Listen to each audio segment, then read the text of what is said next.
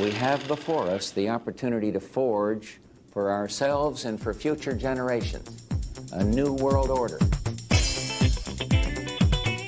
It appears as though something has happened in the motorcade route. Lee Oswald has been shot.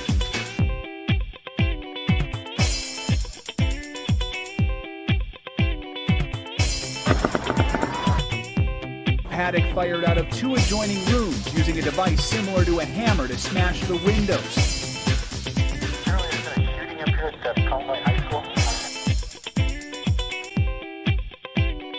Several flying saucers there of extraterrestrial origin.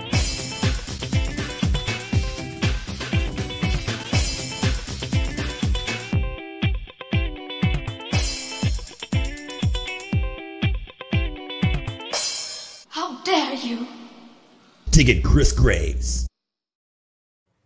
Hi, welcome to Digging Chris Graves. I have a very special guest today, one of the co-creators of Loose Change, Mr. Korey Rowe.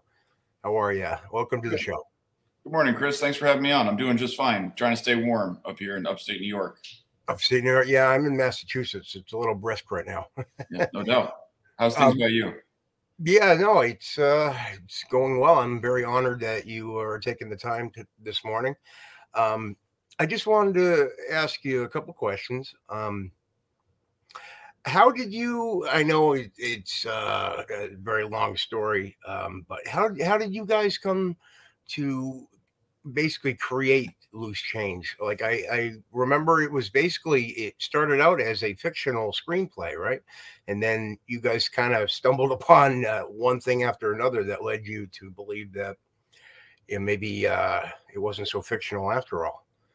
Yeah, I mean, that's pretty much the gist of it. I think that the story underneath that is the fact that I was deployed into my second tour into the Middle East, which was my first tour into Iraq, which was the initial invasion of both Afghanistan and Iraq. And my best friend, Dylan Avery, back home side, we didn't really know what's going on. We were communicating loosely through whatever communications were available back then, very small amounts of email and then satellite calls and stuff like that from the military bases in Kandahar and then throughout Iraq and stuff like that. And so there was a lot of lack of information. There was a lot of anxiety and animosity towards the United States government because of their response to 9/11, their desire not to investigate it, and Americans and the international response to 9/11. And so there was a lot going on within us as people, within us as a nation, within us as a society on this planet. And it was definitely a turning point in history. And so there were so many different things that came out of that area creatively. And, Loose Change was one of those. And it did, it started out as Dylan's attempt to make a movie, something that he always wanted to do, something that we as friends always wanted to do. But in creating that film, we didn't have the assets to actually make a real movie. At the same time, we were terrible actors. And so as we kind of kept going and as he kept researching it, the internet was in very early stages back then. There was no social media. There's no video kind of transmission of any kind. And so there's just a small communities that were interested in different information. And of course, one of those is a lot of the stuff that you highlighted in your opening reel. There's a lot of, important events through history that are labeled as conspiracies that people are always infatuated with. And 9/11 obviously grew very quickly on the internet into that society, into that community. And Dylan, as a filmmaker, saw what was going on there, saw the information, and captured, kind of captured it, and it also kind of captured him. And as he was creating his film, it transitioned much less and less from a narrative style movie to a documentary. And when he showed the first version of that in a place called Two Boots Cinema in, I believe it was DC, that people overwhelmingly were like, the movie's terrible, guy, like don't show anybody that ever again. But the documentary stuff, that's fantastic. You should definitely keep doing more of that. Yeah. And so it kind of came to the realization, like, all right, let me see what happens here.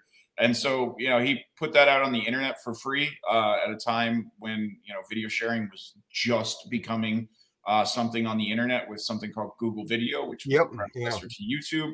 And it just quickly grew legs. And that was the birth of a media product that, in my mind, really became its own entity and just kind of took over the internet and just kind of kept growing and consuming and expanding. And we did our best as young men, myself, a veteran getting out of the military, and with my best friend Dylan, to try to wrangle that beast and to try to keep it honored and true to its original form, which was an anti-war film, which was an anti-government film, which was let's get some accountability for these people that have died and are dying now in the Middle East.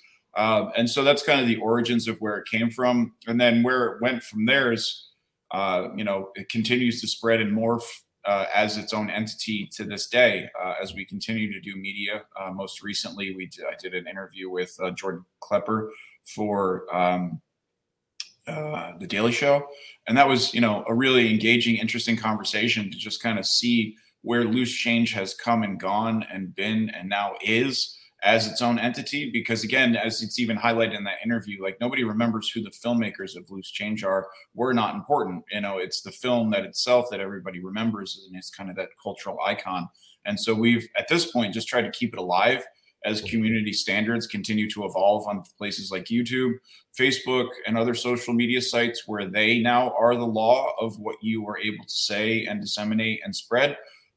Even though they can't be held accountable for it by law, but that's their community standards, and that's the world that we live in. And so we've kind of had to continuously move the goalposts for Loose Change to find places for it to live, because it continuously gets taken down. It's not allowed to live on YouTube at this point. It's not allowed to be on Amazon. It's not allowed to be on Netflix, even though it was, one of the highest comment generators, view generators. But they, of course, people labeled it as a hate film and hate speech and stuff like that. And so it ultimately got taken down. So now it lives on Vimeo for free. You can go to our website, loosechange911.com, and you can see a free version of the film. Another thing I think is important, and I'm sorry that I'm just going on such a rant, though, because it's just there's so much information to cover, is the fact that we had to re-edit and re-release the film back in 2016. The original film was released in 2004 in standard definition before HD or 4K was ever, broadcast standard. And so in 2016, we revamped the film into full HD, which required the reduction of some stuff. And then also over the years, there has been better information that's been presented to us. And so we're willing to admit that there's better information. And so we, removed some of that stuff and then shortened it for broadcast and then gave it to an international distributor so that it could get out there on international platforms, at least, since the domestic version of it has been so limited for viewership. So that's kind of where Loose Change is at today and the journey that it's taken, but it continues to live on in different forms. And it's a very exciting piece of media to kind of watch as it grows. Well, yeah, I know that there would be every couple of years after the first edition came out, I remember there would be yet another, like a second edition, and then a third one. And at one point, I think you guys were talking to both Mark Cuban and Charlie Sheen about getting involved at one point, right? And is it, I don't know if this is correct or not, but did Mark Cuban and Charlie Sheen both, like, as far as you know, or could speak to, did they get threatened to kind of, abandon it, like kind of go away, like to absolutely? Yeah, okay. I mean, it wasn't like a threat as much as just business. I mean, when you get to that level, and we definitely did, we went out to LA, the three of us, myself, Dylan Avery, and Jason Burmis, moved out to LA at the request of Charlie Sheen and Mark Cuban, because they wanted to take this film and make it mainstream. Each had their own, motivations to do so. Charlie's was, he believed in the information. He went to several different 9/11 conferences.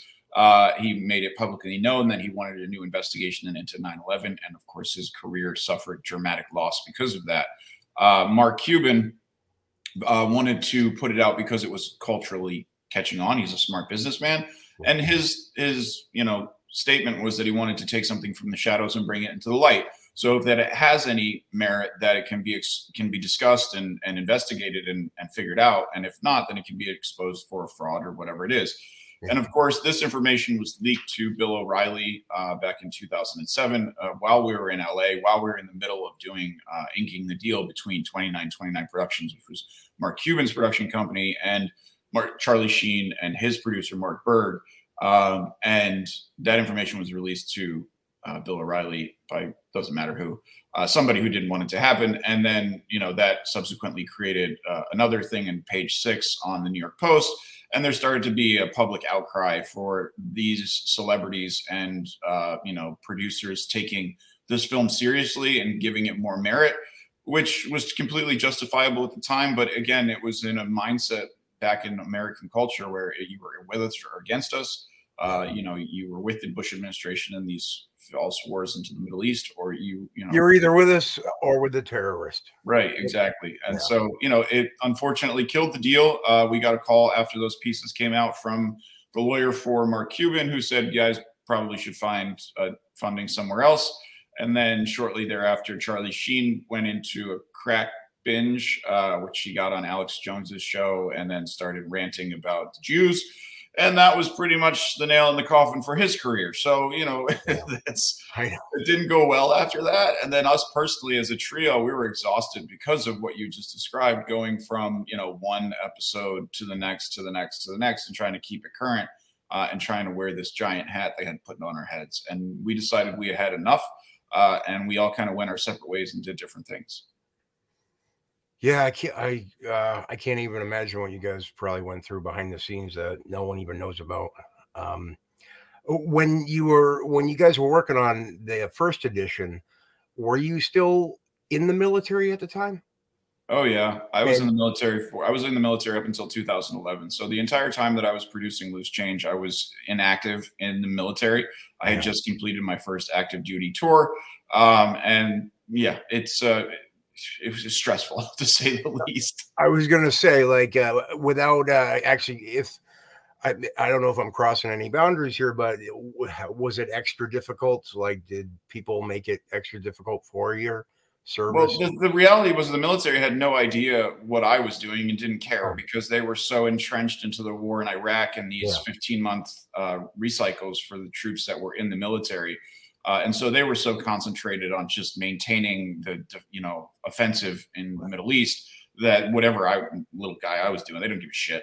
So no, it wasn't too bad. It was just me personally that was dealing with it because it's something that you struggle with. It's do you feel dishonorable because you're questioning your government, or do you feel honorable because you're continuing to fight for the thing that you swore that you would do? And so, of course, there's that inner monologue that goes on, and it was a challenging time for me personally, of course. Okay, so looking back, would you do anything differently? No, I mean, I don't live my life with regret. I mean, I handled that situation and we handled that situation as best as we could. Of course, were we perfect? No, but there was a lot of ask from us to deal with on this international stage. I remember some radio interviews I did with these, hosts and pundits who are used to ripping people apart. And I had never dealt with that before. And so there was some very challenging conversations that I had to deal with. But it was a lot of personal growth. I mean, it taught me a lot about the movie business at 23 to be sitting at the table with Charlie Sheen, Mark Cuban, Mark Berg, their attorneys, their producers in LA was, it taught me a lot. It killed my career for a long time because of my association with Loose Change and all of the negative press that came with that. But it's something I overcame over time. And again, it taught me skills that I use today. So it's not something that I look back at with regret in any way. I'm very thankful for the experience. And I'm glad it happened to me and Dylan. I mean, I thought we did the best that we could. And Dylan's editing skills that he made the film with, and he continues to make more films. He released 7 a few years ago, which was an investigation into, the NIST report, of the collapse of that building and refuting it with Architects and Engineers for 9/11 Truth. He just did another one, Unspeakable, last year for the 20th anniversary, which he covered people who were vaporized in the collapse of the World Trade Center. And then he's finishing up one right now that he shot again this year for another yearly release with Architects and Engineers for 9/11 Truth, where he was specifically covering these 2 survivors. And so there's still more stories out there. There's more that can be done. Unfortunately, it will never get another investigation or anything like that. The government's clearly moved on and doesn't want to bring it up. And they'll just continue to use it as a reason to take away your rights. But, that's America. And so, that's where we're at. It's kind of a downer, but you're absolutely right. I mean, I feel like it's going to become like the JFK assassination, which I'm also very, very much into. But I think you're right. I mean, especially now we got COVID and all these other things going on that people, their memories are pretty short, right now. But I'm still trying to keep the 9/11 investigation and things like that alive, because I feel like with the truth movement, I feel like that kind of imploded in a way over the years. Well, it's transitioned. I mean, today it's a free speech movement. It's more on the right, where people have taken films like these and correctly so, and been upset for the fact that you can't disseminate this kind of information anymore. And it's a overreaching, hypocritical government that's like, hey, you're not allowed to tell anything that might be mildly inaccurate, but we're going to do it every day, 24/7, 365. Yeah. And it's like, all right, well, that's a dick move, but sure, I guess. Yeah. Thanks, big brother. Right? Like, what can we do? At this point, we have to keep moving the goalposts. We have to keep figuring out where we can talk, where we can investigate these things, where we can share this information, and what we can do with it. And also not go too crazy down the rabbit hole, because there's definitely things out there to trip people up. I love the birds aren't real conspiracy. I heard about that. Every time I see a bunch of birds on a wire, I'm like, oh man, that's just too fun. There's a lot that is put out there on purpose, I believe. But I even shadow banning with Twitter. I mean, I was shadow banned for a couple of weeks there because I put out a whole episode where I basically went through the whole Operation Northwoods, like the documents and everything. And I feel like that had a lot to do with all of a sudden I wasn't getting any more followers and people weren't getting notifications and things. Luckily, I was able to go on Sam Tripoli. And also I had David Knight mention the whole shadow banning. It kind of pulled me back a little bit, back out of the shadow banning. So, but anyway, my thing aside, what are you working on now? And what are some of your filmmaking goals like for the future? Right now, you're inside. This is Otsego Media. This is our studio in Oneonta, New York. Dylan has a desk right there, and my manager listens right here. We work with different independent contractors in the area to create media that matters, in our opinion. And so over the last few years, we've made some narrative films that we finally accomplished that goal that Dylan really wanted to do back when he started out with Loose Change. And so Dylan and I wrote and produced our first narrative film, which you can watch on Amazon or Tubi for free or YouTube, called Asteroid. And guess what? It's a conspiracy narrative. So it's about an asteroid hitting my house. And of course, the government knows about it. And there's a subplot as to why the asteroid is coming. And there's secret agents in the bushes and stuff like that. And it's a very slow burn, kind of family-friendly comedy of just kind of making fun of ourselves, making fun of society, the way that we deal with this kind of information. And I would definitely recommend checking that out if you're looking for something from me and Dylan, which is just lighthearted and fun. And that's Asteroid, right? One F-bomb. Yeah. And again, that's Asteroid, and you can watch it on, Amazon, Tubi, Fandango, Go, all those different things, YouTube, if you want to watch it with ads and stuff like that. That sounds fantastic. Yeah, it's a funny little film. We had a great time making it. And then, so since then, we started making films for other companies because we actually made that. Then this company in LA hired us to make a couple films. And so we made Bring Him Back Dead, which again, you can watch on Amazon, Tubi, Roku, Fandango, all those different things. And that's about a bank heist a diamond heist that goes wrong. And again, we shot that here in our hometown in the city of Oneonta in Cooperstown, New York. Wow. And that's available right now. You can watch it. And it's a fun movie. We shoot these low budget independent films because we can do it on a dime as opposed to what it takes to do so in LA. And so we enjoyed that. And then we just finished up a third one, which is a horror film about a Ouija witch who is summoned through a Ouija board and comes back and kills all these guys that beat up this girl. It's a women empowerment film is what I call it. But it was a lot of fun to make. Again, we just kind of enjoy it. Those are the narrative things. Then we do business videos. That's what keeps the lights on, keeps us warm. Business videos, things of that nature. I'm working on a docu-series for one of the large content distributors about cryptocurrency fraud on this crazy adventure that I traveled on. Wow. We're writing scripts. I mean, we're making shows, we're making movies. I got ideas coming out of my ass. I just try to put on some paper before I forget them. Me too. Yeah, right. I got a werewolf witch movie I'm working on. Yeah. Nice. Werewolf witch movie. People love that stuff, man. Horror films. I mean, that keeps people interested, engaged, and they're fun popcorn things to sit at home, especially in this world where we, don't leave our homes anymore. So so we're always making videos. We're living in a science fiction movie, I feel like right now. One last thing. Was Kevin Smith like an inspiration to you guys at all in terms of the independent filmmaking? Yeah, for sure. I mean, Dylan's much more into those kind of indie directors and knows everybody's names. But yeah, right. Kevin Smith and Clerks growing up was something that was extremely iconic to us. We are 90s kids. We grew up, learning how to do some small hacking and video games with the N64 and, smoking pot in our basement and listening to Pink Floyd, Dark Side of the Moon. I mean, we're 90s kids here. So we have a good time, but we at the same time try to get our work done and make something of our time here on Earth and leave it a little bit better than we found it. Hey, you're awesome. Seriously. How can people find you and send you comments and all that thing?